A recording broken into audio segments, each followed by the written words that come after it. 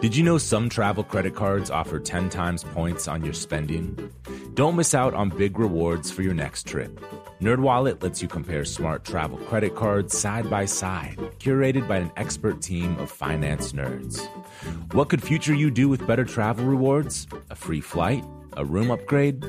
Don't wait to make smart financial decisions. Compare and find smarter credit cards, savings accounts, and more today at nerdwallet.com. Reminder, credit is subject to lender approval and terms apply. NerdWallet, finance smarter. The most innovative companies are going further with T-Mobile for Business. The PGA of America is helping lower scores and elevate fan experiences with AI coaching tools and 5G connected cameras. AAA is getting more drivers back on the road fast with location telematics. And the Las Vegas Grand Prix is powering race day operations with 5G connectivity, giving fans an experience at the speed they deserve. This is accelerating innovation with T-Mobile for Business. Take your business further at T-Mobile.com/now.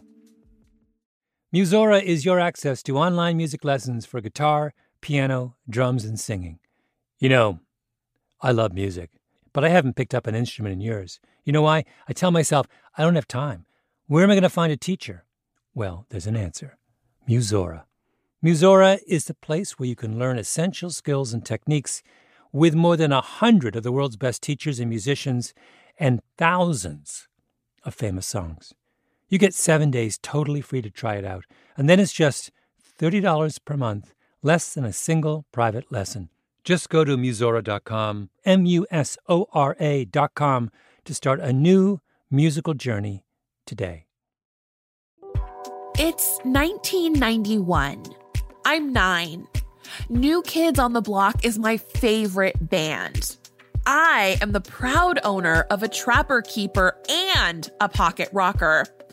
And I'm sitting at my rickety school desk that's gotta be 800 years old and watching the hands on the clock above my teacher's head tick in slow motion, inching toward noon. Finally, the bell rings. The doors open. And out of every classroom, a wild, screeching herd of children heads to the lunchroom. Lunchtime was the worst time of the day. Best, because gossip and snacks. Worst, because I always still felt hungry when it was over. I usually had homemade lunches, brown paper bags filled with foil-wrapped chicken breast sandwiches. But oh man, sometimes I would get to take part in the school's Pizza Tuesdays. The plastic wrap that enveloped each rectangular foil-encased slice steamed with condensation, like the back seat of a high schooler's car. But instead of forbidden makeouts inside, there was something better. Cheese. Oh man, I love that cheese. And the little globs of translucent orange fat that formed heavenly little pools in the 3 measly pepperoni lily pads that floated on top of it. My cheese lust was only overshadowed by my shame. I remember looking down at my empty rectangular foil tray, still hungry, just like I was on most days at the end of lunchtime, and thinking, why isn't this enough food? What is wrong with me? Even back then, I knew I was supposed to want less food than I did. I knew I was supposed to feel full sooner. I looked to some of my classmates who would eat a few bites and then throw out the rest. What was their secret? As an adult who is now raising fur babies, 2 very hungry Netherland dwarf rabbits named Lulu and John Candy, I ask on behalf of my little kid self, why was there never enough food? Why wasn't I ever encouraged to eat until I was full? Why was I so ashamed of something as natural and innocent as my appetite? I want to introduce you to someone who has some pretty amazing thoughts on these types of questions. my friend, Dr. Jennifer Brady. I wish you were here to eat this jam with me. I know. It's so good. I'm going to send you some of this jam. I make it. Oh my gosh. Holy molligers. I can't wait. Hold on. Let me finish chewing. I am not offended by talking with food in your mouth. Jennifer is a freaking dietitian with a PhD, an assistant professor of applied human nutrition at Mount St. Vincent University in Nova Scotia. And she's a mom of 2 kids. She studies the history of home economics and the roles of health professionals in social justice. Jen's educational background kind of makes her the ultimate expert on nutrition. She knows what she's talking about. But what truly amazes me about Jen is that she has a very simple prescription for our culture's issues with food. What healthy eating looks like is eating a variety of foods and, filling up your tummy. That's it. I mean, filling up your tummy. Yeah. I think that is how we should all live with respect to food. When we're thinking about what healthy eating is, and I would also say that that's an evidence-based way of understanding what healthy food is. I mean, I don't think we really need anything more complex than that. Clapping. Beyond laying down culture-smashing wisdom, I learned that Jen loves croissants. And because she's a home ec queen, she put together a whole spread of croissant accompaniments for our call. Let me first preface this by saying that I love eating with my fingers. I love eating with my hands. So I've got a bunch of picky hand things. I have carrots. I have some pickles that I've made. I make a lot of pickles and jam. So I have some eggplant pickles. I have some gherkins. I love gherkins. And I have some jam that I save only for croissants, which is like a pear and cocoa nib jam. Gosh. The croissant is central, though. Pear and cocoa nib jam. That sounds really magical. When you told me that you'd chosen the croissant, I immediately began searching, as you know, all over San Francisco for the croissant of my dreams. And when I shared this with you, you shared with me your croissant philosophy, which I love, which is there's only good and better. And I true. felt that through my whole entire body when I read your email that said that. And I knew you weren't just talking about croissants. I mean, I just sort of felt like, so anyway, yesterday I went out and I was like, okay, I'm going to get croissants in preparation for the interview. And I entered a little bit of, I decided to call it Crinception, which is croissant plus Inception. It was a little bit of a croissant time looping situation where I would buy a croissant and then I would eat the croissant because it was completely irresistibly delicious looking. Right. And then I would have to go buy another one and be like, okay, this one is really the one for tomorrow. Yep. Gotcha. And then I would eat that one. So it was kind of a fun, I was like, oh my God, this could go on forever. Like I could just be in this loop forever. And like, what a fantastic loop it would be in. Should we partake? Yeah, absolutely. Okay, let's do it. Let's do it. Okay, I'm gonna take my first bite. I'm gonna try and make it a loud crunch. Yeah. Oh my God. Oh, it's so good. I'm feeling that. It sounds so good. Yum. I'm like enjoying my fingers getting shiny with butter. It's like one of my favorite feelings. You can lick that butter off your fingers now. Okay, so tell me about the significance of the croissant. Yeah, well, I mean, in some levels, it's just delicious. And so it's significant just for that reason. I mean, I think it's a food that is just about pleasure for me, which is a huge part of eating that I try to be really conscious about. We don't take time to savor, and we're so focused on health and nutrition and eating for a purpose that isn't about just loving it and tasting it and the textures and the sensuality of eating. And croissants, to me, like, it's the pleasure part. It's the using your body or being in your body in a way that allows you to experience all the wonderful, joyous things that come with having a body. I mean, whether that be eating, whether that be going for a run, whether that be, feeling wind in your hair, whether that be having sex, making love, that's all wrapped up and having a body. And that's the beautiful thing of having a body. And diet culture, I think, really fucks that up for us. And it really teaches us to hate our bodies. Doesn't diet culture ever get tired of ruining people's lives? Answer, no. Jennifer has done lots of research into the grandmothers of her profession, from early dietitians to the women who founded home economics. Her work takes us from the science of dietetics to the movement for food justice today. And her journey began when she was just a kid. I was a fat kid growing up, and that was, like it is for many kids, a source of bullying, not just from peers, but from my parents as well, from teachers, really from everyone around me, even people that I trusted and, were meant to take care of me and love me.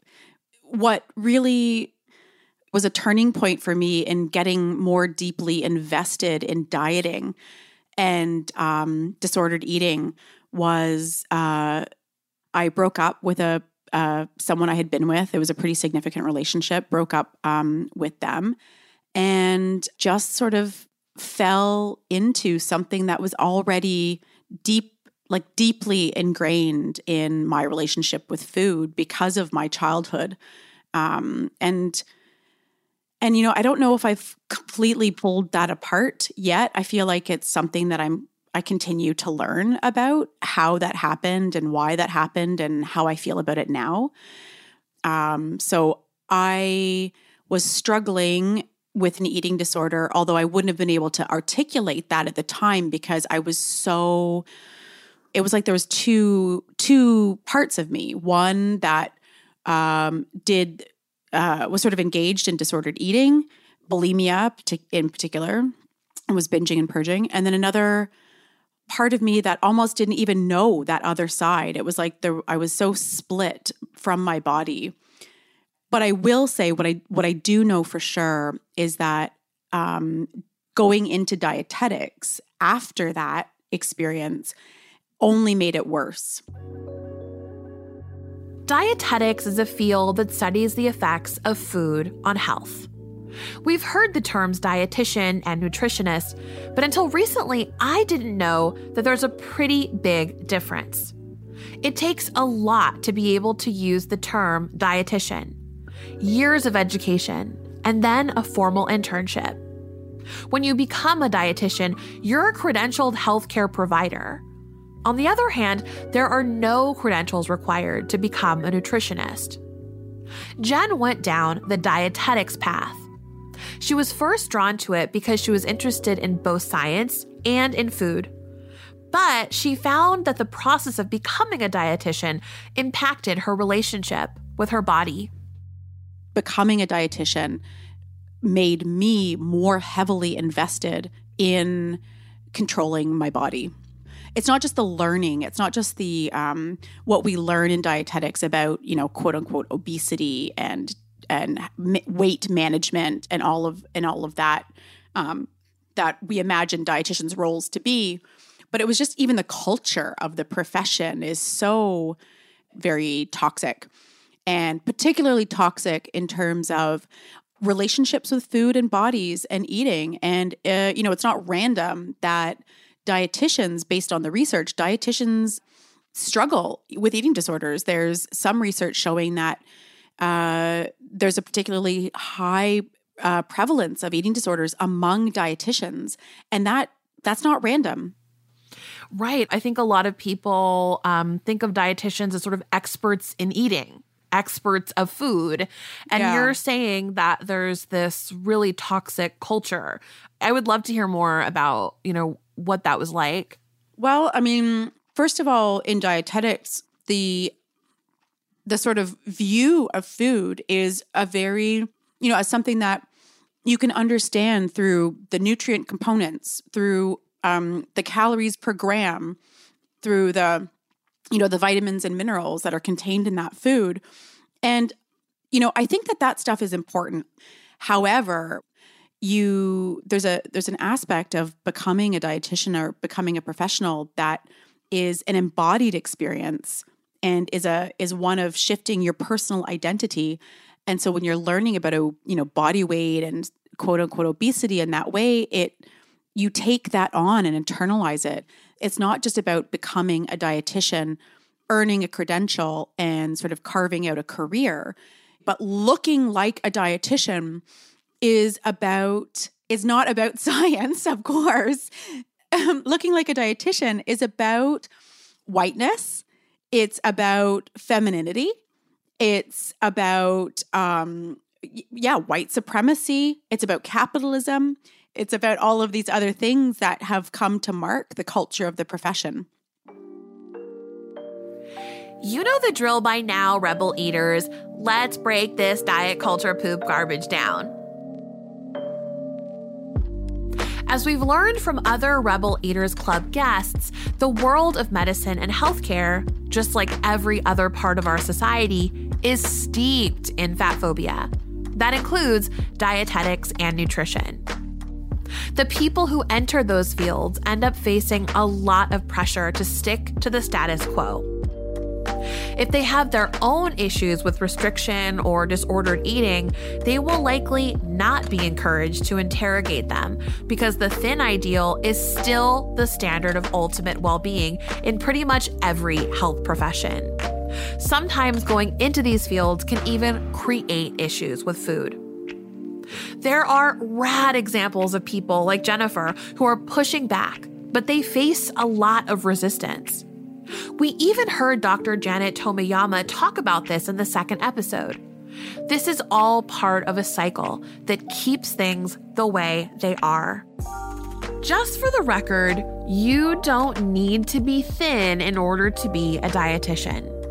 We can interrupt this poop garbage cocktail by naming it when we see it, by hiring fat nutritionists, and advocating for weight-neutral practices in educational environments. There's another dimension of dietetics and nutrition that has played an important role in its history, and that's gender. Over 90% of dietitians are women. This is in part because we have culturally associated food with care work and care work with women for a really long time.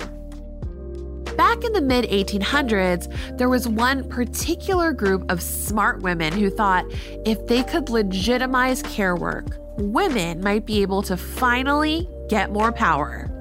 These women were the mothers of dietetics and the founders of home economics. Most people, when you say home economics, they think of their grade 7 experience of home economics, sewing pencil cases and making muffins. And we could chuckle and say, oh yeah, that's so silly, baking muffins and sewing pencil cases. But those are the survival skills of life, knowing how to sew on a button or mend a shirt and to provide food for yourself and others that you love and take care of is really important and really valuable work, but it's often not valued by society. And so home economics, in large part, was about politicizing and valuing domestic labor as the labor that literally runs society. A lot of the women that were advancing these ideas at the time were largely disenfranchised. They had no access to higher education for the most part, and no access to financial independence. Women involved in home economics were fighting for access to some of those things and for basic education for women who were tasked with running households, with some basic knowledge to be able to do their jobs, and for those jobs to be valued. Imagine the power of saying, yes, what I do is work and should be legitimized, in a culture that for the most part didn't believe that women were even worth educating. In the 1800s, home economics wasn't a class you took in 7th grade. It was a movement. Here are some of the things women were in charge of back then. Dealing with sewage. There was no city government managing sewage back then. Figuring out what to do with garbage. No garbage trucks. And taking care of people who were sick because medicine still had a long way to go. Quote-unquote, women's work included managing things that were matters of public health before that was really a thing. In 1841, an early advocate of home economics, Catherine Beecher, sister of Harriet Beecher Stowe, published a treatise on domestic economy for the use of young ladies at home and at school. It was about the importance of women's roles in society, a spicy subject at the time. In those days, science and reason were seen as the realms of men.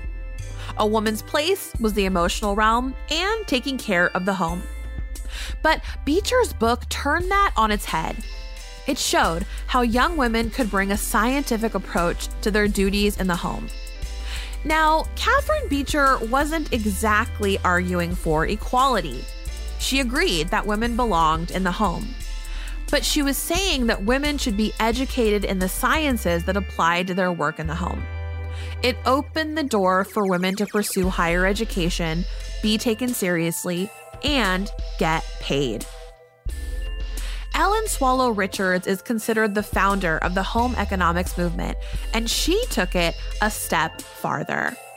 She believed that home economics had the power to liberate women. If science could help make women's work more efficient, they could have more time to pursue other things, like, dare I say, smashing the patriarchy? Pretty fucking cool, actually.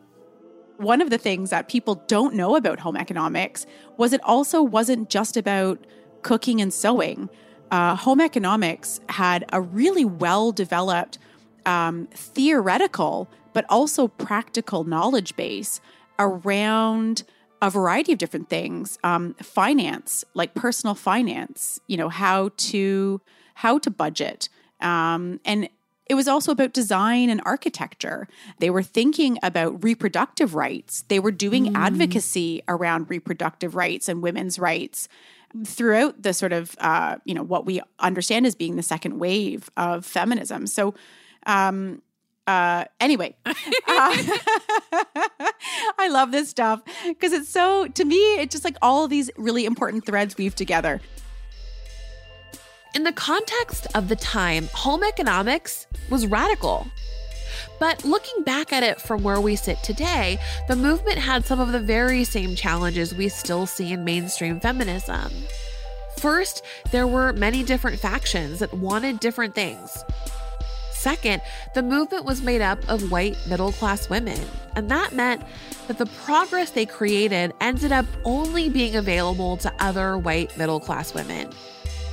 So yeah, the push for home economics was flawed. But this movement is also part of the reason I got to grow up in a culture where women have careers and get to go to college. After the break, we're going to take a look at how my college years landed me right in the middle of a food fight.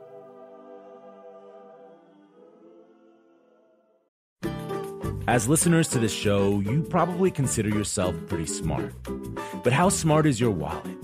When you're looking to upgrade your wallet, it's time to turn to NerdWallet. Their expert team of nerds has the financial smarts to help you find the right financial products for you. Before NerdWallet, you might have paid for vacations with whatever was in your wallet. But you could have been missing out on miles you didn't even know you were leaving on the table. Now you can get a new card with more miles and more upgrades. What could future you do with more travel rewards? A hotel upgrade? Lounge access? Wherever you go next, make it happen with a smarter travel card. Don't wait to make smart financial decisions. Compare and find smarter credit cards, savings accounts, and more today at nerdwallet.com. NerdWallet. Finance smarter. As with all cards, credit is subject to lender approval and terms apply. The most innovative companies are going further with T-Mobile for Business. The PGA of America is helping lower scores and elevate fan experiences with AI coaching tools and 5G connected cameras. AAA is getting more drivers back on the road fast with location telematics. And the Las Vegas Grand Prix is powering race day operations with 5G connectivity, giving fans an experience at the speed they deserve. This is accelerating innovation with T-Mobile for Business. Take your business further at T-Mobile.com/now. Musora is your access to online music lessons for guitar, piano, drums, and singing. This is your chance to reignite some old musical passions or pick up an instrument for the first time. Connect with more than 100 of the world's best teachers and musicians. You'll get 7 days totally free to try it out, and then it's just $30 a month, less than a single private lesson. I mean, why do we do Broken Record? Not just because we love hearing from great musicians. We do it because we think that there is something beautiful about the appreciation of music. Don't you think we need more of that in our lives these days? That's the mission of Musora, to inspire, educate, and connect musicians. Enjoy unlimited personal support, weekly live streams, student lesson plans. It's like having a personal music teacher, only much, much better. Just go to Musora.com, Musora.com, to start a new musical journey today. We are back. Like I said in the last episode, I lived in Berkeley after I moved away from home. I was learning how to fit into a new community, one that was much wealthier and whiter than the one I grew up in. I noticed that good food was a core way of relating. Good food meant something very specific, not just flavorful or worthy of seconds, but also local, quote unquote, clean, and definitely not from a fast food restaurant. I was proud to know the names of famous foodies like Michael Pollan and Alice Waters. It made me feel like I belonged. And honestly, like I'd earned access to an exclusive club full of people who I suspected were better than me. I remember going to lectures where sustainable food advocates would point to fat people as the ultimate evidence of global food system failure. I was deep in diet culture, and I didn't think twice about what these smart, reputable, well-dressed, usually men, were saying about people like me. They didn't relate to food the way my family had raised me to. This fight over the future of food wasn't just about what you ate. It was about who you were. Good or bad, clean or dirty, healthy or ill, thin or fat. Sure, foodie culture celebrates eating, but there are still BS rules about who gets to enjoy food and how. I think the pleasure of food also needs to be understood as political. If at one point it was about eating right, which meant, controlling your weight and eating for health, we just shift the goalpost. So now it's about pleasure and affording certain things and putting on airs and the pretense of eating, which is, one of the reasons why I like eating with my fingers, because I think for me, I feel like it rejects, and maybe I'm overselling it, but I don't feel You're not. Go. I'm ready. For me, it's also a political act in that, you can, it's rejects that pretense of eating with this sort of, middle-class ideals, I guess, of using the certain fork and using the certain knife, sucking on your fingers, sucking sauce off your fingers, to me is both pleasure and politics. right? Like, I mean, I remember moving to San Francisco and learning that people eat pizza with a knife and a fork. Oh, no. And just kind of, I was just like, I can't.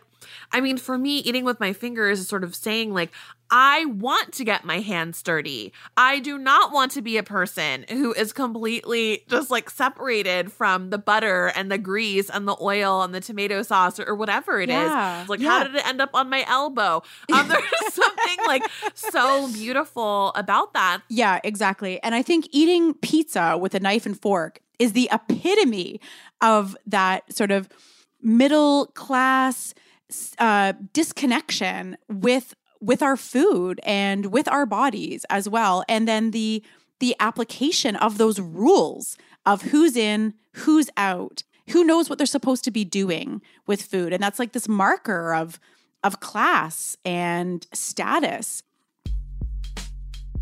I have to say that if you eat pizza with a knife and fork, we do not hate you. I promise. I name-checked this practice, though, because the first time I saw it, I immediately felt this downpour of shame. Oh God, I've been eating pizza like a caveman my whole life. And honestly, there are many food practices and behaviors that are sort of meant to elicit that response. They draw a line between the distinguished and everyone else. Like, think of how many spoons and forks there are at the table setting of a fancy restaurant. Insider knowledge is required to navigate the utensil situation. I remember being at a restaurant a few years ago and not remembering how to pronounce the French word for fries. Frites or frites? Frites? Frites? My palms were drenched. And if you didn't grow up going to restaurants with a wine list, like, you have no idea why a waiter might bring you a tiny glass, pour wine into it, and then just stand there while you drink it like a perv. Jennifer has all sorts of ideas about what fat positive, equal opportunity, and more fun food culture would look like. I mean, I think it's a world where, not to simplify it, but I think it's a world where we don't eat pizza with a knife and a fork, where we eat with our fingers, engaging with food and touching our food and feeling our bodies as part of that.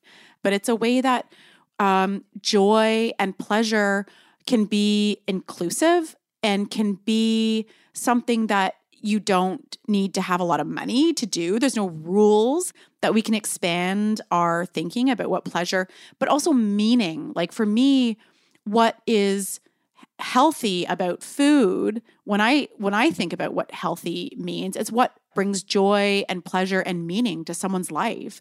And so I think, you know, in thinking about a world that has food justice, it's similar. It's about a world where the production of food is meaningful for people and isn't oppressive. You know, we don't have migrant workers who are taken advantage of to produce the cheap food that North Americans have come to demand.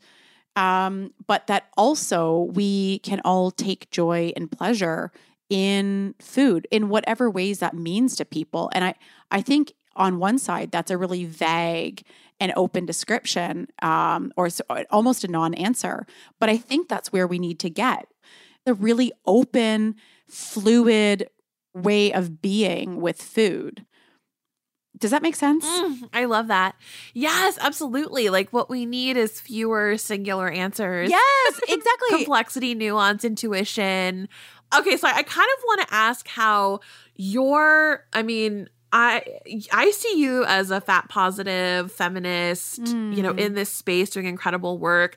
I'm curious about what this looks like as a mom. Like, how does this, I mean, oh my God, like the parenting food conversation is its own 10-hour mini-series narrated by David Attenborough. But like, you know, what does it look like for you as a mom? Oh, it's so fraught. So my daughter's 9 and I have a son who's 6.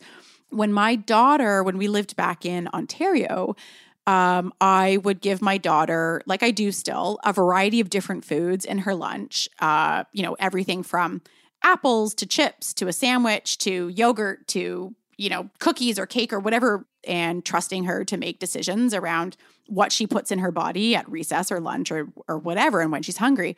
Well, the school was not having that. So the school, on a number of occasions, told her that she couldn't eat, the treat that I'd given her, or she had to save it until the end of the day. Wow. And then the lunch monitors were taking food out of kids' lunch bags, like the so-called unhealthy food.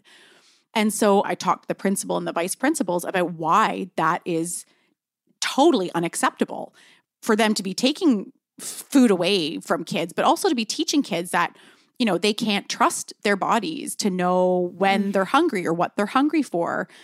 So once in a while I can pull out the dietitian card. And so that is an instance where I did pull a bit of rank with expertise and say, listen, I've got a PhD in this.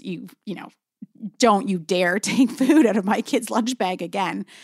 I think I'm particularly attuned to this with my daughter, partly because of the ways that diet culture, I think, is particularly cruel to women's bodies. But I think also because I do see so much of myself in my daughter as well. She's a big kid, as I was. And it just brings back for me the bullying that I experienced as a kid. And, it breaks my heart to know that I'm sure she's also experiencing that. And one of the ways that came out is on her 6th birthday, she asked me if she was thin. And I didn't know how to respond to that. She's not thin, but there's bullying happening in her environment around weight. There's fat phobia in her environment. How do I respond with, no, you're not thin, and that is perfectly normal, and that your body is perfect just the way it is. And sometimes I don't know if I get it right, but who knows? There's all this mother guilt too, that adds to it. So yeah, it's just fraught. It's just a constant battle. Oh, yes, I can imagine.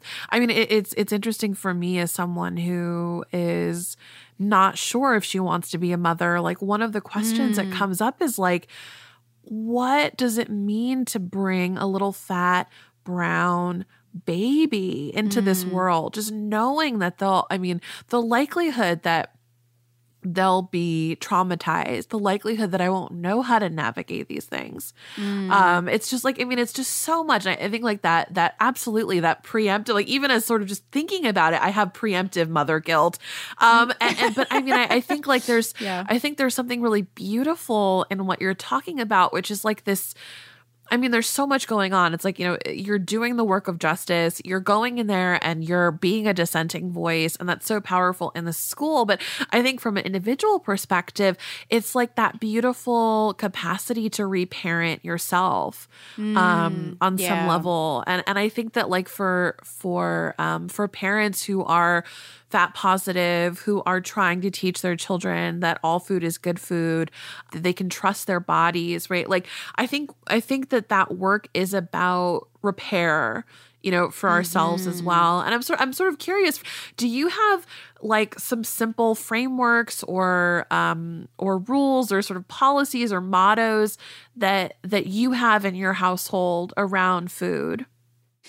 Well, you kind of said it. All food is healthy food. Like, all food is good food. One of the things that I, often say in response when they come home with the, oh no, that's not healthy, because they learn that at school, I try to impress upon them that what healthy eating looks like is eating a variety of foods and, filling up your tummy.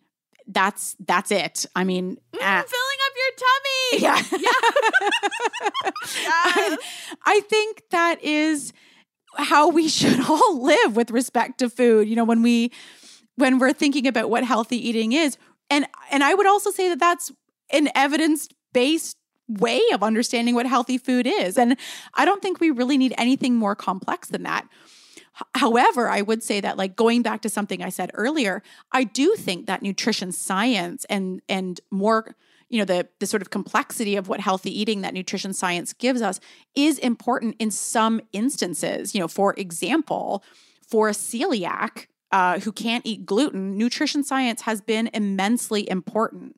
But for most of us, what healthy eating looks like is just that. Eat a variety of foods and, to your hunger cues, essentially. Yeah. I mean, I think for me, it's how do we up the pleasure on eating? And then how do we lower the stakes for everyone on eating as well? Yeah. Mm-hmm. My last question is, what's your recipe for the change we need to see? Alternatively, in the change we need to see soup, what ingredient are you bringing? Oh, that is a good question. My goodness. Okay, so the change that we need to see.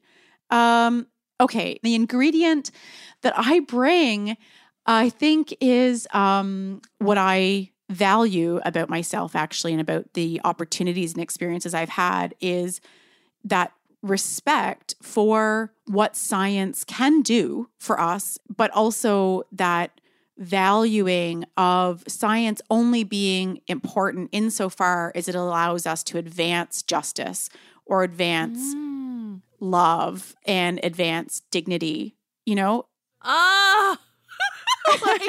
Wow. I just love that. Oh my God. Science in service of love, dignity, and justice? Absolutely. It's right? Oh my God. Oh my God. That was so amazing. Fill your tummy, and also science in service of justice, love. These are the takeaways. Oh my God. Jennifer, thank you so much for being on Rebel Eaters Club. My pleasure. I love this. I want to do this more often. Yes. Thank you for enjoying delicious croissants. And you're amazing. We've talked a lot about science and medicine this season. Talking with Jen, I realized that for most of my life, I haven't felt there was any option besides do whatever my doctor and the culture says or reject it all outright. That's the thing about being fat or a woman or any marginalized person. You've learned again and again that the people you're supposed to trust don't know how to give you what you need. And it's so hard to find a third path, an accessible path forward that gives you the facts you need without the ideological trash you don't. I crave that third path, full of dignity and autonomy. The idea that the rules of nutrition could be simple. The idea that science shouldn't exist if it's not in service to love and justice. That is the medicine we need. I want to go back to that lunchroom story I told you, and I want to rewrite it together. In this version, I'm still dying for the bell to ring. Since we're dreaming big here, New Kids on the Block's crooner Joey McIntyre is my boyfriend. Joey and I run hand in hand to the lunchroom. It's Pizza Tuesday, and I get in line for my steamy slice. The lunch lady, Miss Vanessa, asks, "How hungry are you today?" And I yell with complete joy, "Very hungry, Miss Vanessa." She laughs, pats her tummy, which is as round as mine, and says, "Eat as much as you want."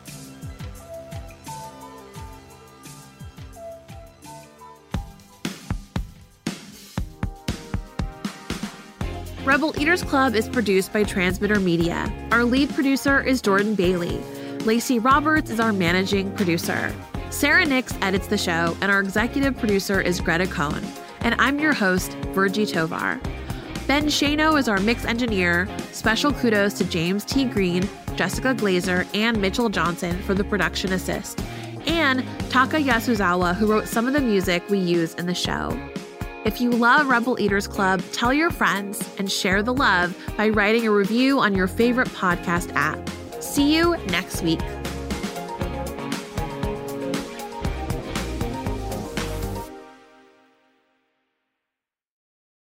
Musora is your access to online music lessons for guitar, piano, drums, and singing. I love music, but I haven't picked up an instrument in years. You know why? I tell myself, I don't have time. Where am I going to find a teacher? Well, there's an answer. Musora. Musora is the place where you can learn essential skills and techniques with more than 100 of the world's best teachers and musicians and thousands of famous songs. You get 7 days totally free to try it out, and then it's just $30 per month, less than a single private lesson. Just go to Musora.com, Musora.com, to start a new musical journey today. Did you know some travel credit cards offer 10 times points on your spending?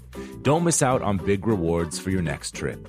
NerdWallet lets you compare smart travel credit cards side by side, curated by an expert team of finance nerds. What could future you do with better travel rewards? A free flight? A room upgrade? Don't wait to make smart financial decisions. Compare and find smarter credit cards, savings accounts, and more today at NerdWallet.com. Reminder, credit is subject to lender approval and terms apply. NerdWallet, finance smarter.